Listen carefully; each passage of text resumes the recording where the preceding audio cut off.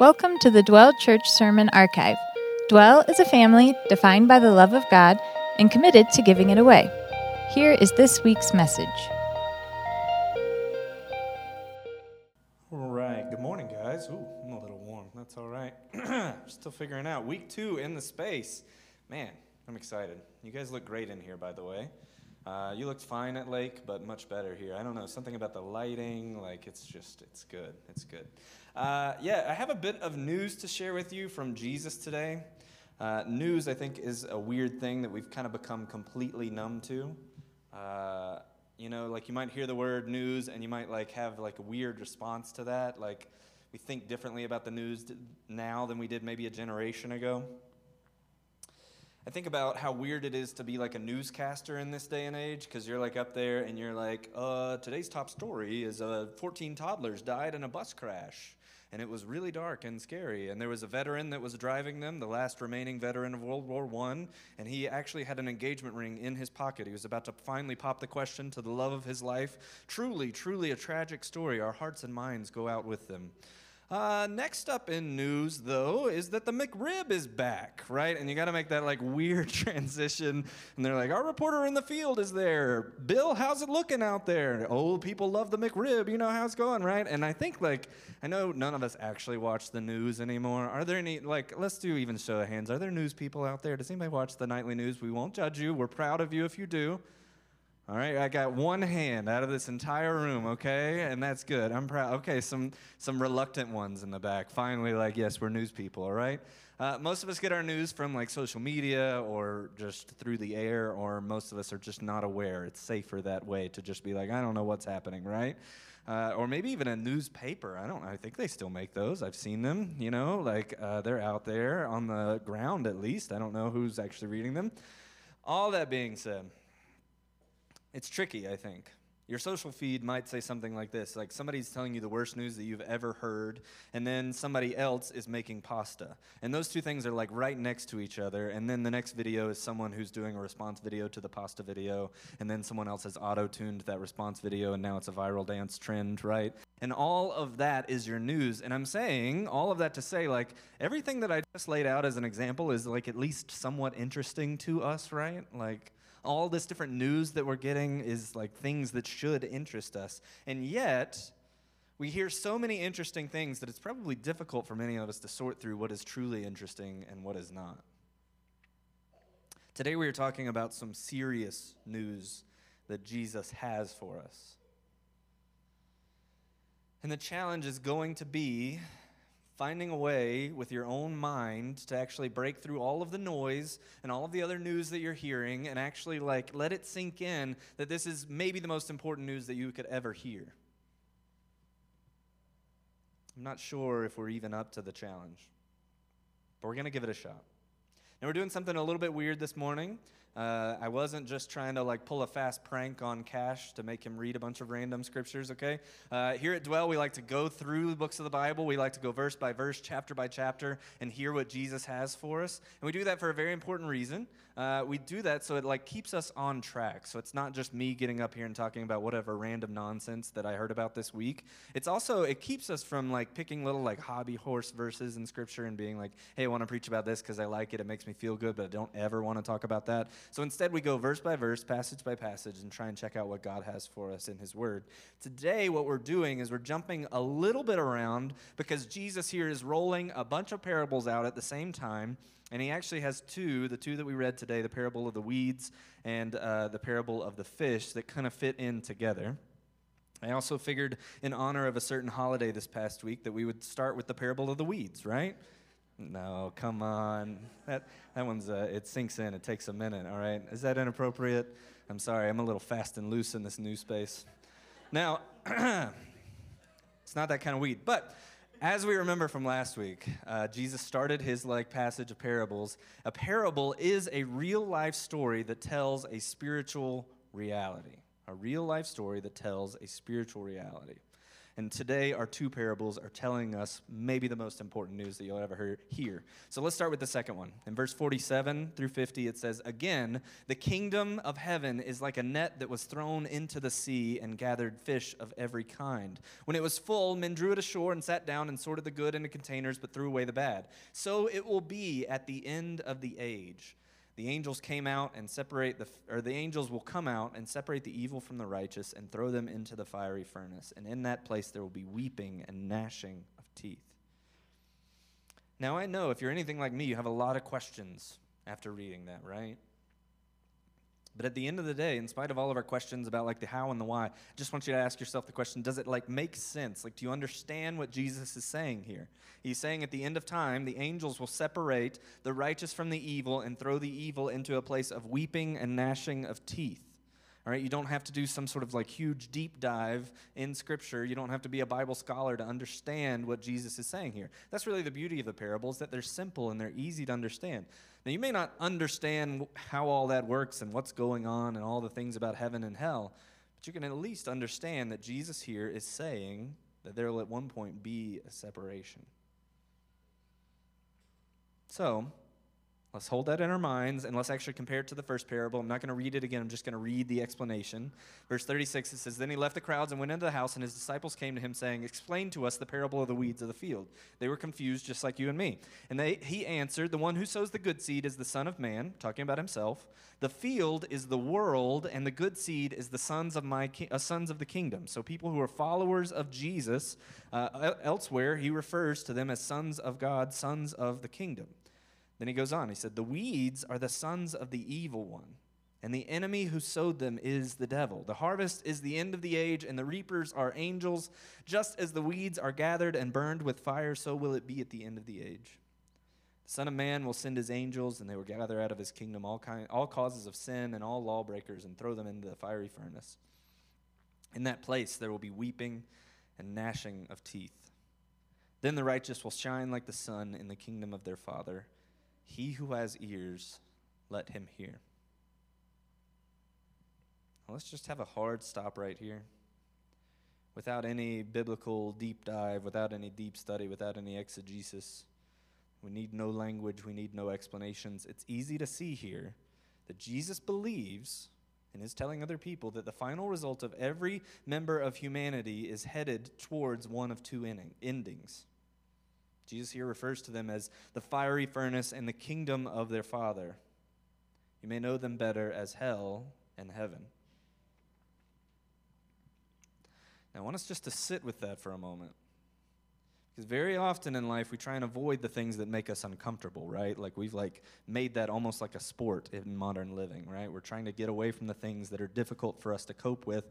Sometimes we joke about it. Sometimes we try and make light of it. Sometimes we just try and ignore that it's there. That's why many of us don't even watch the news, right? But here, Jesus is giving us a hard reality that is going to cause you to have to respond to it in some way. This truth should be hard to us. This truth should cause us to pause. This truth should break us down that the end of all humanity is either heaven or hell. This flies in the face of some ideas that people have had about heaven and hell. And Jesus here, in a very simple way, is sort of like denying those ideas. The first idea is that Jesus didn't believe in hell. Scholars, both in modern times but also throughout history, have tried to sort of make that an argument. There was a book that came out that was pretty popular like 10 years ago called Love Wins that sort of popularized this idea, but really it's an idea that pops up every couple of generations throughout Christianity, right? That maybe there just isn't a hell, that doesn't exist. Now, I don't want to spend 10 minutes tearing down this idea or anything like that. If you're really interested in it, I'd love to talk to you more about it. And really, even that book Love Wins had some really solid points. Jesus is not thinking about hell in usually the same way that we're thinking about hell. That might be more informed by Dante's Inferno and stuff like that. But what I'm trying to say is if you read a passage like this, you in some ways have to be working pretty hard to come up with an option where what Jesus is saying here is not that there's going to be a final sorting and that for people that are following Jesus it'll go well and for people that are not following Jesus it won't go well. You have to be reaching pretty far, I think, to end up with that kind of alternative explanation if you're actually reading these passages. The second idea that this confronts about heaven and hell is that we all end up going to heaven. Jesus doesn't seem to leave so many possibilities here. Now, it might be a little unclear as to what the end of the age is. I think it just sort of is a good exchange word for like the end of time. But you could also think of it like there's these grand ages of time. So you have like Adam and Eve time, the Old Testament time, you have Jesus time, and then finally the kingdom of God time. When this Jesus and sort of, living after Jesus, which is the time that we're in, ends, God will usher in the kingdom of God time when his kingdom is fully recognized and he gathers his people to himself. And at that time, there seems to be no more option for changing sides, right? The fish doesn't have an option which bucket it gets sorted into. The weeds and the wheat don't have an option for which place they're getting thrown into. They are not active pieces of this story. This is the news that Jesus has for us, and it is simply that news, that you and everyone you have ever known will either be with Jesus for eternity or you won't. I've talked about this already a little bit today, but you know why it's difficult for some of us for this to sink in? It is just because we hear that information all the time. Somebody at any given moment is just trying to tell you the worst news that you've ever heard.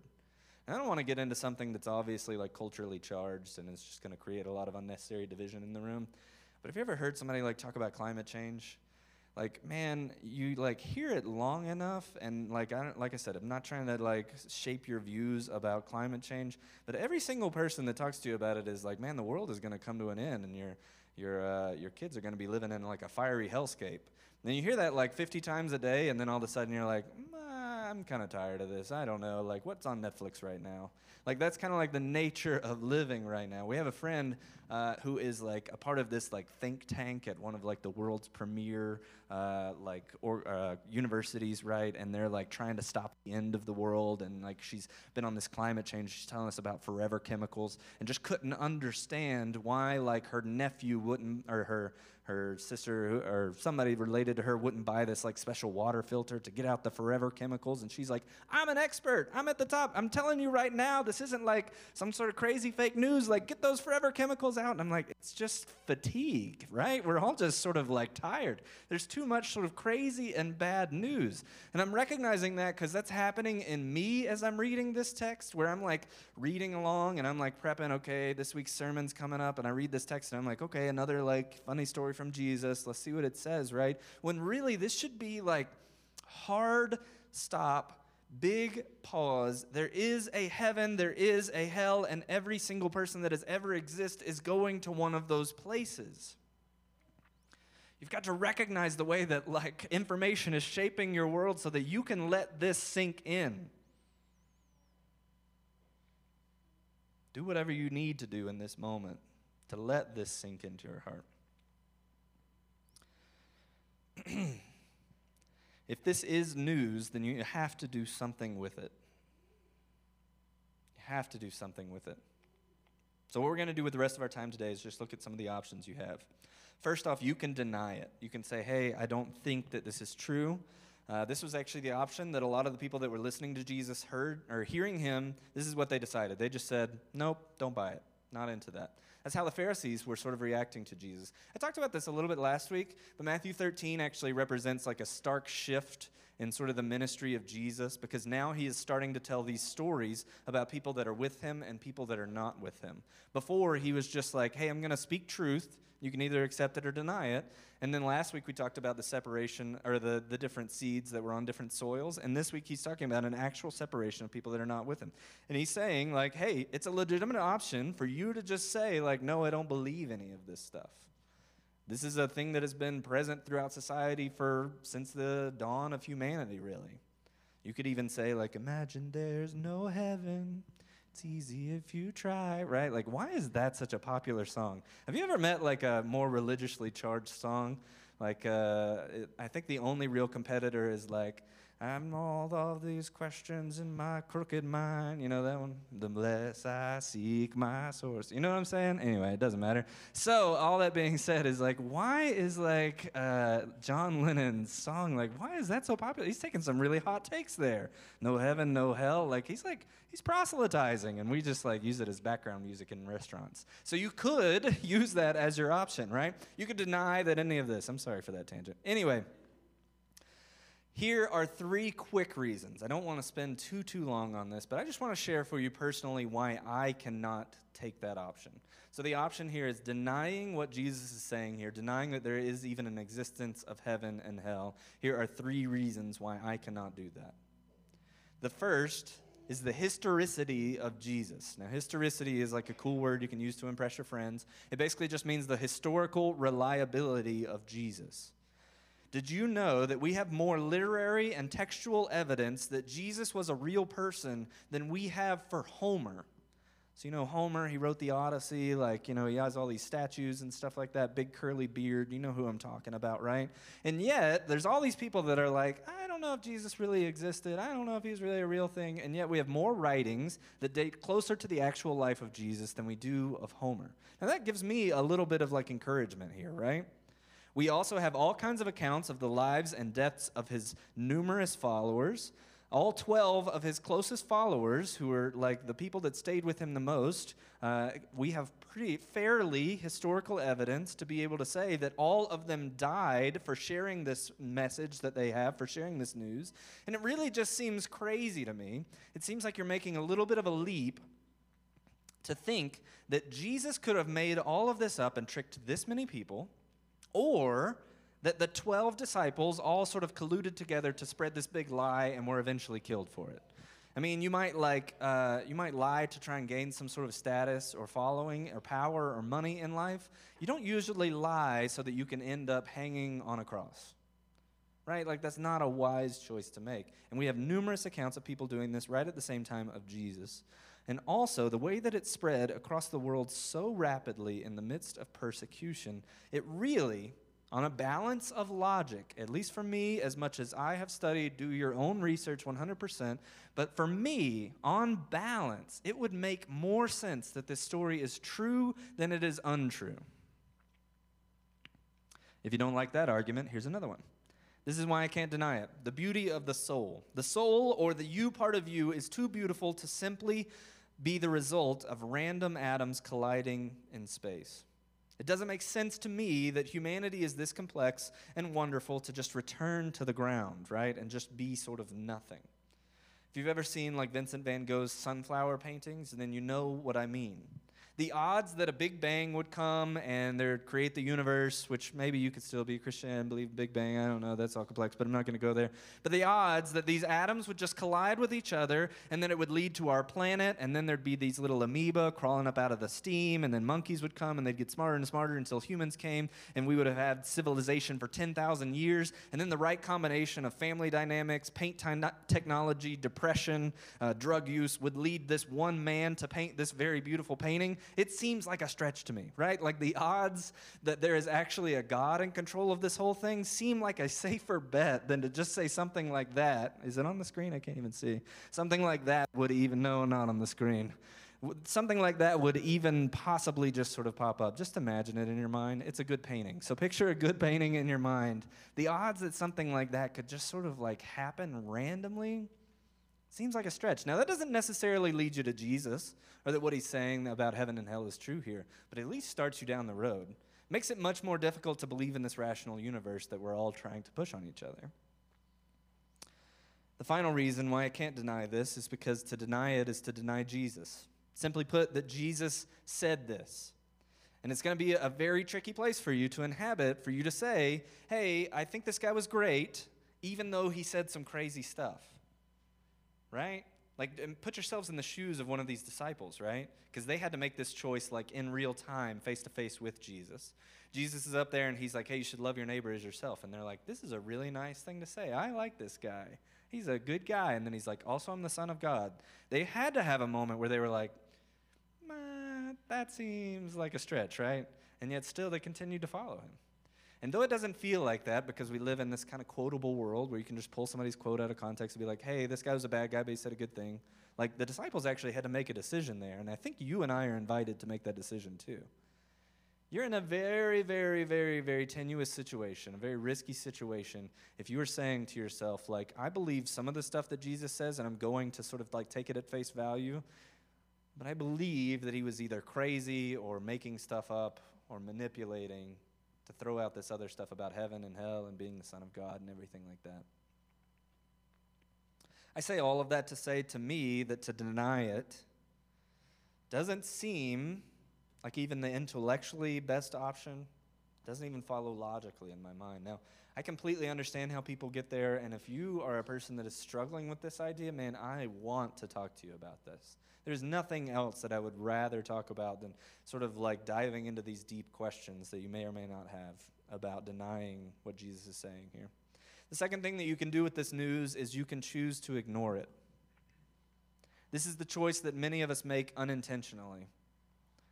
It's like when you get bad news and you just sort of like pretend that it doesn't exist and you hope that it goes away. Like, have you ever had a check engine light come on in your car?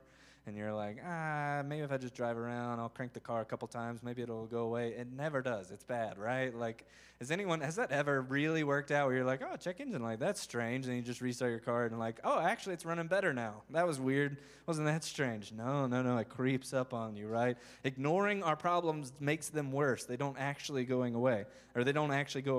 Now, you may be thinking right now, like, bro, I just came here today because I had to. Somebody drugged me here. I don't really want to be here. I have all this other stuff that I need to do. I have assignments at work or school or something like that. I've got to figure out this big problem I'm having in my close relationships, or like I got to pay the bills. Like, don't come at me with all this existential where you going to go when you die kind of stuff, right?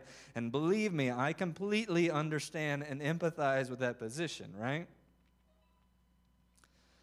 I don't think I'm going to be able to talk you out of it either. But the reality is, and this is, again, hard news that is difficult to swallow. The reality is that you can't ignore it forever. That at some point in your life, you're going to have to come face to face with this news, and you're going to have to decide whether or not it's something that you believe. When you get to that place and you're forced to think about it, maybe it's a close death, maybe you face death yourself, you're going to have to answer this question of whether or not you believe what Jesus is saying here. Now, I'm going to go out on a limb here and say for almost no one in this room, this is the worst time in your life. Now, it might be true that this is the worst time of your life, right? It could be. Some people are going through hard stuff, and that's okay. We want to be here for you. But for most of us in this room, this moment right now is not the hardest moment that you've ever faced. It's not the most difficult. And so what I would argue for, if you would say that I'm a person that would rather ignore these deep and hard questions, take the time to do it now. Don't do it when you're faced with the time when it really matters. Don't do it when you're faced with death, when you're faced with answering this question. You want to worry about it now when you have your mind free to actually think about it. Another option that you can take as to how you respond to this news is you can believe it. You can believe this news. You can say, I believe that there is a heaven and a hell. I believe that there is a way that I could spend eternity in the kingdom of God or eternity in the fiery furnace. So what do you do then if you believe it? Well, you could try and fight and earn your way into that good category. I think that would be step one. You're like, what do I need to do to be in that category? You could try and not be evil or a sinner or a lawbreaker. Those are the words that Jesus uses here in this passage. You could try to be righteous. But I'm not sure that really like that is the best plan for you. I mean, you've probably done something wrong in your life already. And recognize here that even if you say like, hey, actually, I'm a good person. Most of the things that I do are good. On balance, I'm like on a 50-50 scale. I'm at 51% good. You might even be a really good person and be like, I'm 60% good. You might even be an exceptionally prideful person and be like, I'm 99% good. You'd really have to be like a real monster to be like, I'm 100% good. I'm perfect, right? Then you need psychological help, right? Like none of us are so sort of disconnected from the world to say that everything that we have ever done is righteous and good. And I want you to recognize something important here, that Jesus doesn't seem like he's grading on a curve here. There are two categories, evil and righteous. To do evil would take you out of the righteous category, or, as Paul would put it in Romans 3, for all have sinned and fall short of the glory of God. Sin simply means to do something that is against God's good plan for you and for others. It is harmful to you and to your soul, or it is harmful to someone else, but it is ultimately against God himself. And the funny thing about sin is that even though we don't like it, right, because we don't like telling people that they've done something wrong, we don't like accusing someone of someone else, like even people that are saying like, oh, morality is all a construct and we're all making it up and we choose right and wrong and yada, yada, yada, like even then, each and every one of us have some sort of internal ticker of morality, of what we think is right and wrong, and all of us have broken it. Like think about how strange that is. Even the most like philosophically high-minded person that says like morality is all made up by human beings, we choose what's right and wrong, and we just collectively, the social construct, might still say like cheating on your wife is bad, and then might actually do it, right? Like whatever you have set as right and wrong, even if you're not going off of the biblical text, you still have probably chosen to break your own rules once in a while. I mean, think back on this past week. Did you do it this past week? Whatever targets you've set as something good and something bad, like haven't you broken faith with that? So what do we do? If we're all in this unrighteous category, how do we move into the other? Luckily, Paul tells us actually in the context of that verse that I read earlier. So I read verse 23 earlier. This is 21 through 24, and it says, "But now the righteousness of God has been manifested apart from the law." Think of the law here as just saying what's right and wrong, although the law and the prophets bear witness to it. "The righteousness of God through faith in Jesus Christ for all who believe, for there is no distinction, for all have sinned and fall short of the glory of God, and are justified by his grace as a gift through the redemption that is in Christ Jesus." Do you understand what Paul is saying here? He is saying that although all of us are guilty and by justice deserve this separation from God and this gnashing of teeth in this fiery furnace, that God in his gift of grace gives us the righteousness of Jesus as our own, so that we might enjoy exactly what Jesus was talking about when he said the righteous will shine like the sun in the kingdom of their Father. Now, I have no idea what that means, but I want it. It's a lot better than the other option. You can have it today. You don't have to do anything. You don't have to buy anything. You don't have to perform anything. You don't even have to be perfectly righteous. In fact, it's a prerequisite that you're not. Just believe that what Jesus is saying here to you is true. Confess to God that you're a sinner. Recognize that you need him to forgive you. And then accept this free gift of grace and enjoy this eternal life forever.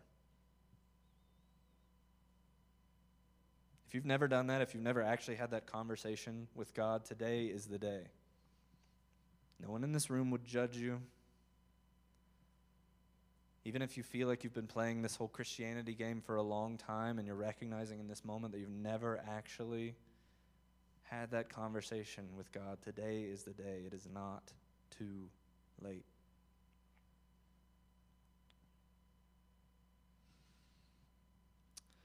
Finally, if you are a follower of Jesus, if you have accepted this free gift of grace and eternal salvation, life with him, today, you can choose to share it.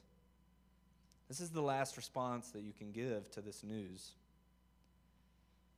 This is not a news that you can keep to yourself. Now, we're talking a little bit about evangelism here, but I'm not necessarily sure that I like using that word.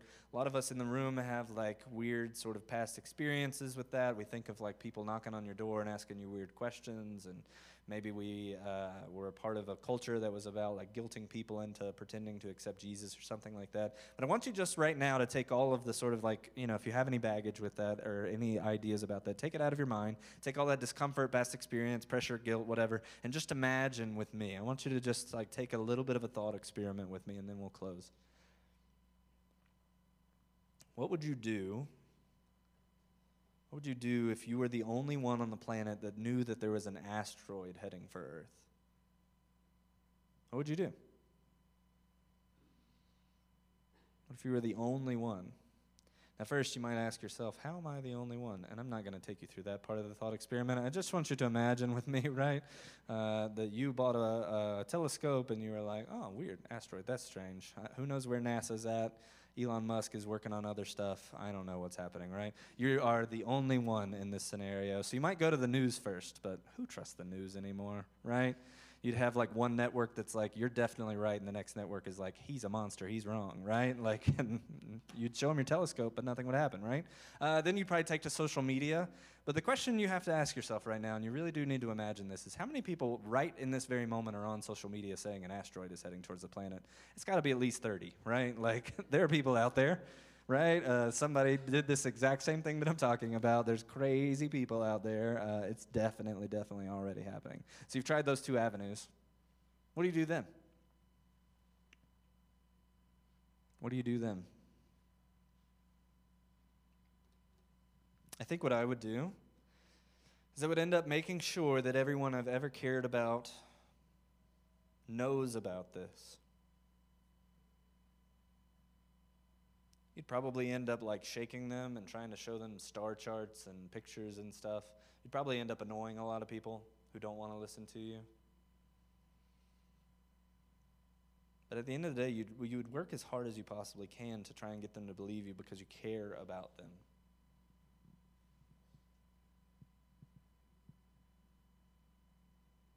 Now look, I'm not trying to like create some sort of like guilt trip in your mind. Like, please, if your mind immediately goes to like, man, it's my responsibility to save every person on this planet, then you're misunderstanding me, and more importantly, you're misunderstanding Jesus. The results are not actually up to you. Like, Jesus says he takes care of that part. Nor do I think it's like sustainable. Like, you can't be running around like a chicken with your head cut off, just like shouting in people's faces like, hey, you should accept Jesus. Like, I don't think that's the reality.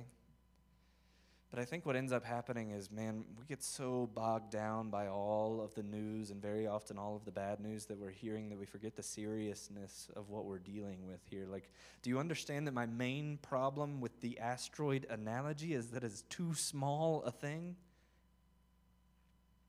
This is much bigger news than that.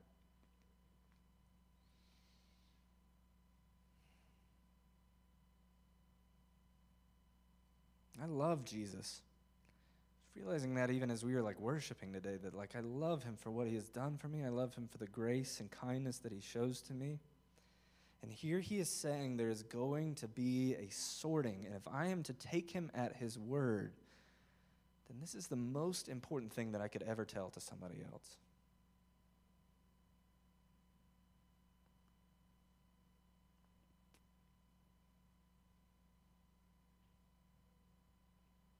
The task is too daunting, maybe just pick one person that you love and care about a lot. Pick one person.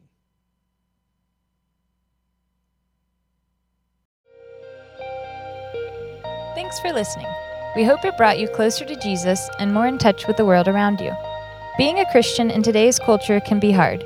Fortunately, he gives us the gift of community through his church. So we would love to invite you to join us for one of our Sunday morning gatherings or for one of our weekly small groups. All the details you need can be found on our website, dwelldenver.org.